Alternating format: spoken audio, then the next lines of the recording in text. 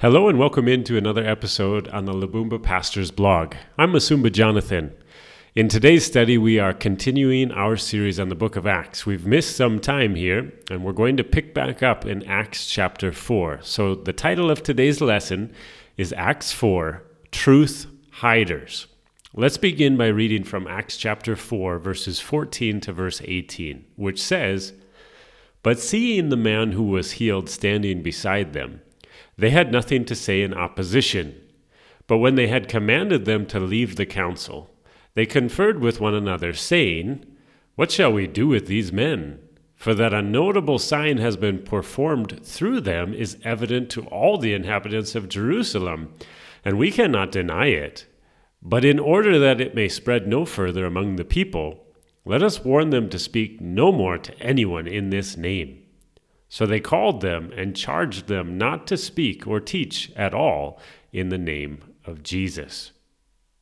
In our last study, we looked at the behavior of God's common men when arrested for proclaiming the truth.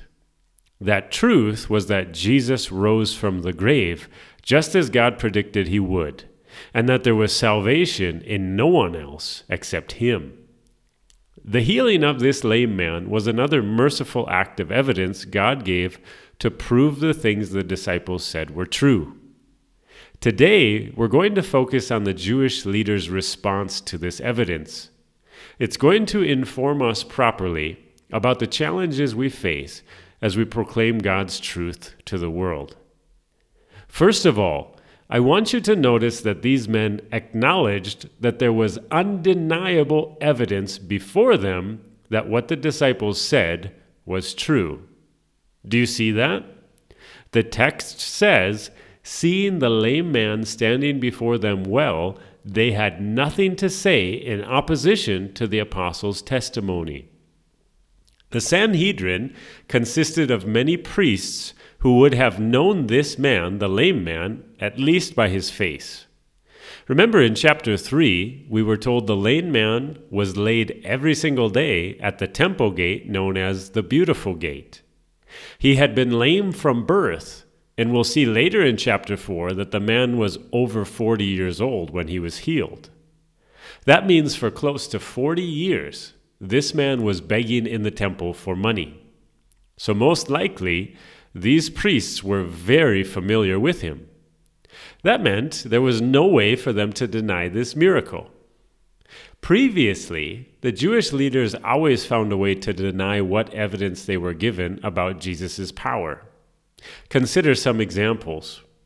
When Jesus cast out demons, the Jews denied Jesus by saying that Jesus got his power from Satan. In Mark chapter 3, verse 22, we read, "And the scribes who came down from Jerusalem were saying, 'He is possessed by Beelzebul, and by the prince of demons he casts out the demons.'" When Jesus healed a blind man who had been born from birth, the Jews refused to believe that the man had ever been blind. In John chapter 9, verse 18 and 19, we read, "The Jews did not believe that he had been blind and had received his sight, until they called the parents of the man who had received his sight and asked them, 'Is this your son, who you say was born blind? How then does he now see?' When the parents of the blind man confirmed that he was blind from birth, the Jews still dismissed the miracle, saying what Jesus had done was unlawful. In chapter 9, verse 24 of John, it says, "So for the second time they called the man who had been blind and said to him, 'Give glory to God. We know that this man is a sinner.'"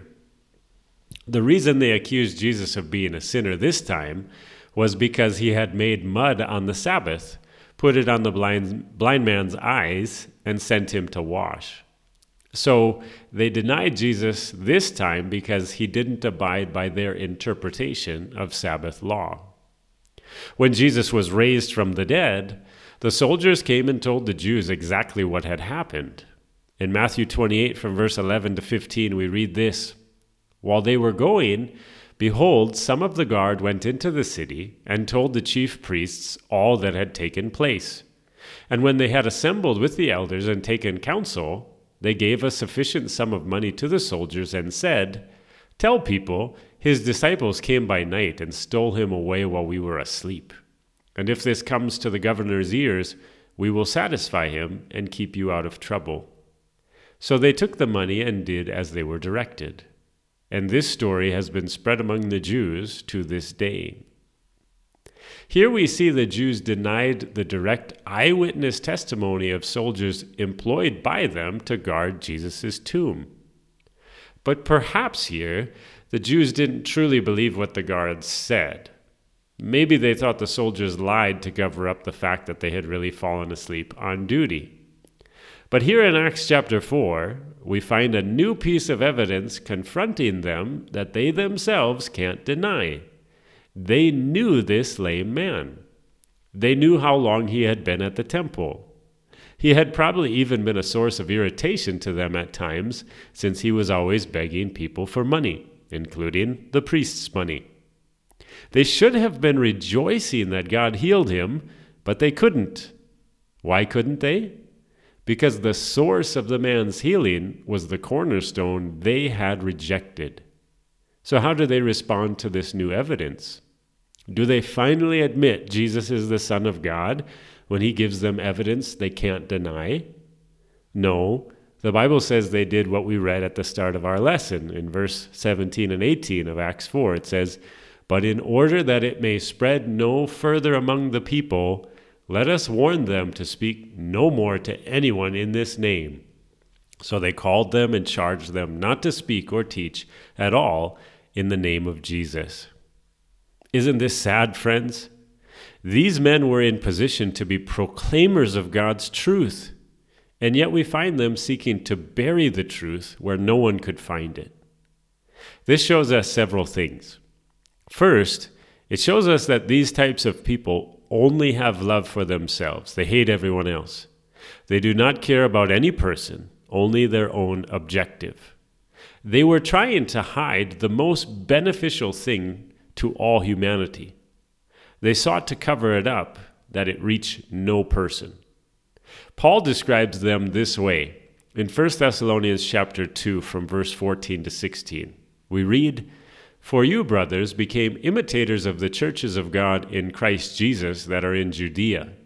For you suffered the same things from your own countrymen as they did from the Jews, who killed both the Lord Jesus and the prophets and drove us out, and displease God and oppose all mankind by hindering us from speaking to the Gentiles, that they might be saved, so as to always fill up the measure of their sins. But wrath has come upon them at last." Notice it says, they oppose all mankind. In other words, they hate everyone. I tell you, my listeners, Uganda is full of church founders who call themselves prophets and apostles, and yet they hate everyone. They have no love for Christ or the people he died for. They love themselves, and they have their own objectives where they are seeking to fulfill loving themselves. Their works and their lies demonstrate this reality. They are truth hiders, just like these Jews.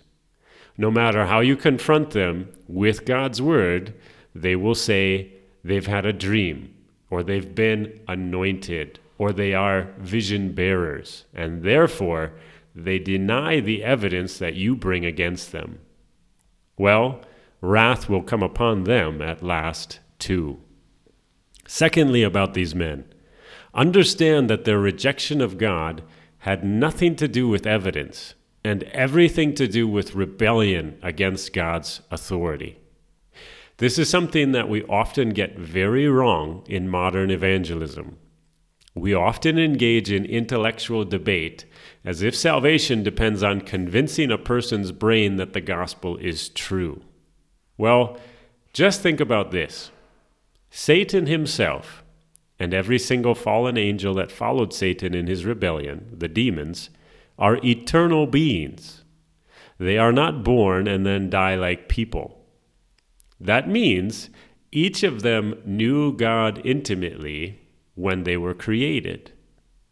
Of Satan himself, God speaks of Satan's proximity to God like this. In Ezekiel chapter 28, from verse 12 to 14, we read, "Son of man, raise a lamentation over the king of Tyre, and say to him, Thus says the Lord God, You were the signet of perfection, full of wisdom and perfect in beauty.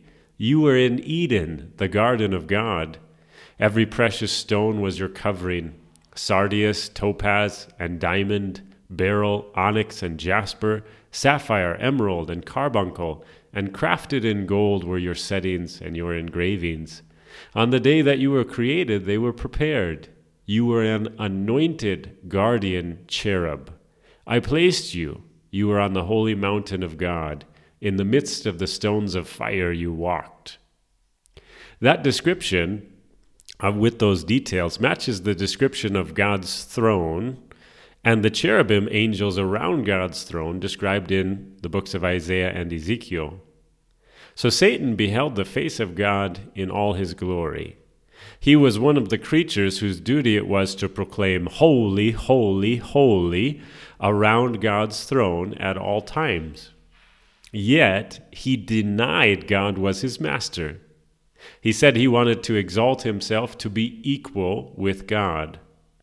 So, brethren, we must understand that the battle for a person's heart is not fought through their thinking powers, but through the power of the Holy Spirit to deliver a person from what enslaves him. And what enslaves every person is their sinful desire, not their intelligence. The Bible says in 2 Peter chapter 2, verse 19, "They promise them freedom, but they themselves are slaves of corruption. For whatever overcomes a person, to that he is enslaved." Sinners will always find an excuse to turn away from truth because they are controlled by their sin. They can always blame someone else for their mistakes, and they will never be able to free themselves. Romans 7 says there is only one who has power to deliver us from this body of death. Romans 7 verses 24 and 25 says, "Wretched man that I am, who will deliver me from this body of death? Thanks be to God through Jesus Christ our Lord. So then, I myself serve the law of God with my mind, but with my flesh I serve the law of sin." So lastly, friends, understand that we wrestle not against flesh and blood, but against principalities and powers. People believe Satan's lies because his lies give them what they want. For a person to believe the gospel, the Holy Spirit must open their eyes to what is the best thing, which is eternal life through Jesus Christ our Lord.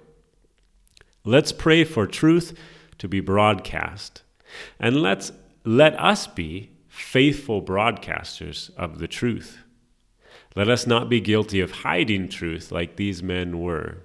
Let's faithfully proclaim it. God has made us this promise about his light. In John chapter 1, verse 4 and 5, we read, "In him was life, and the life was the light of men. The light shines in the darkness, and the darkness has not overcome it." In our next study, we will see how God's men responded to the demand that they hide God's light. God bless you all.